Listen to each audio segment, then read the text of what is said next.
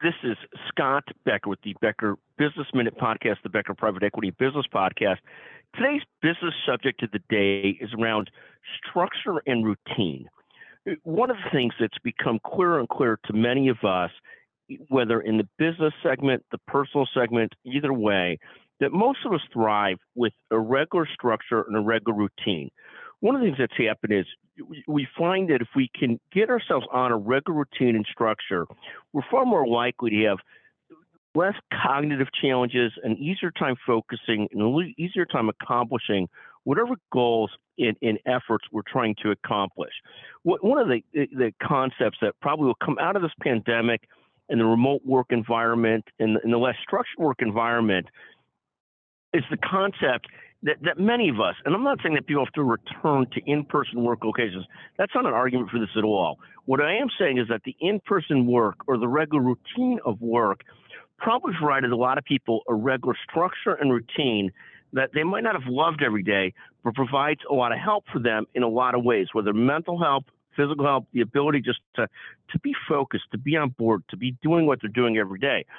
And people will adjust to this as no longer you have a structure imposed on you by an in-person workplace that created a more rigid structure.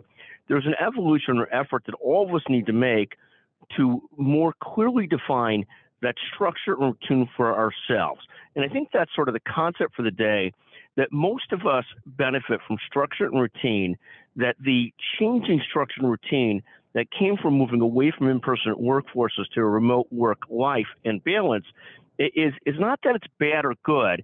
It probably in the short term is bad for a lot of people's mental health, but in the long term it has huge amounts of benefits in terms of convenience and the ability to live life fully.